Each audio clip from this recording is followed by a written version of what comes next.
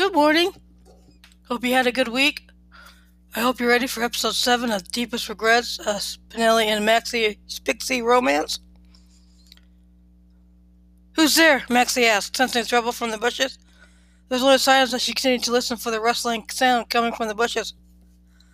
I've got my cell out and I'm calling the police, Maxie said, warning whoever was in the bushes. There was still no sound coming from the bushes. The mystic figure heard her warning and managed to get out without Maxie knowing, but Maxie still called the police.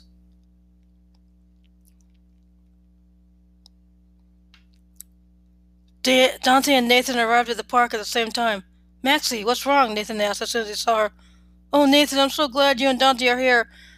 I heard some rustling coming from those bushes, Max explained, pointing in the direction of the bushes. She heard the noise. Dante goes over to the spot Maxie pointed to and scopes out the area. When he comes back, he notices Nathan comforting Maxie. Well, there's nothing or no one around, Dante says. If there was, they must have bolted when Maxie made the call. Okay, Dante, thanks for coming out, you guys, Maxie says, sounding relieved. You sure you're all right? Nathan asked her. Yeah, Nathan, that noise just freaked me out a little.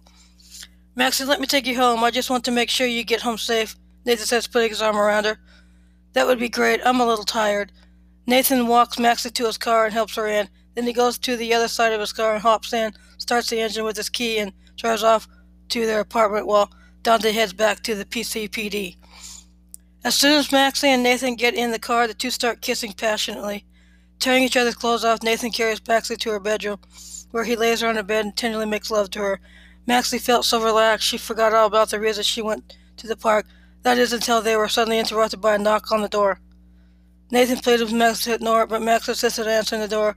So Nathan got up and Maxie wrapped her robe around her and went to answer the door. Maxie was shocked to see it was Spinelli and Georgie. Hello, Maxie. Did you forget about our date today? Spinelli asked. Oh, Spinelli, I'm so sorry. I forgot all about it. Can you ever forgive me?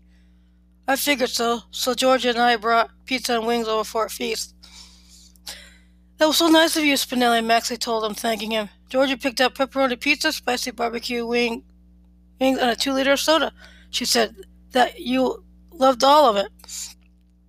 Maxie hugged Georgia, smiling. Yes, I do, Georgie knows what Mama likes. As Spinelli, Max, and Georgie sit down to eat, Nathan excuses himself and says he has to get back to the PCPD.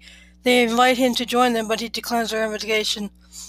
So now that Nathan has left, have you given any thought to my proposal? Maxie asked Spinelli. Spinelli asked Maxie. Yes, I went to the park this morning to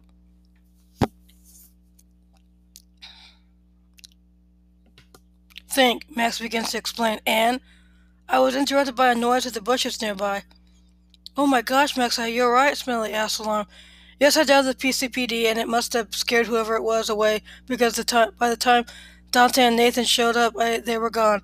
Thank goodness, I don't know what I'd do if anything happened to you, Spinelli confessed.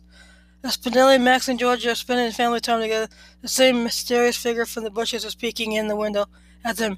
It is Levi. He is not pleased to find Spinelli spending time with Maxie, and he doesn't like that he brought Georgie to visit Maxie. He has worked too hard to convince Maxie that Georgie is better off without her in the little girl's life. Spinelli will not get away with bringing that little girl back to Port Charles.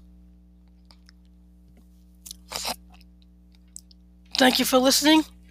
Hope you enjoyed the episode. Stay tuned next week for episode 8. I hope you stay safe. Stay home if you can. Practice social distancing if you do go out. Wear a mask, wash your hands, use universal precautions during this coronavirus pandemic that extends into 2021, as we look forward to a normalcy, whatever or if that can ever happen. Thank you, and have a good week. Thank you for listening.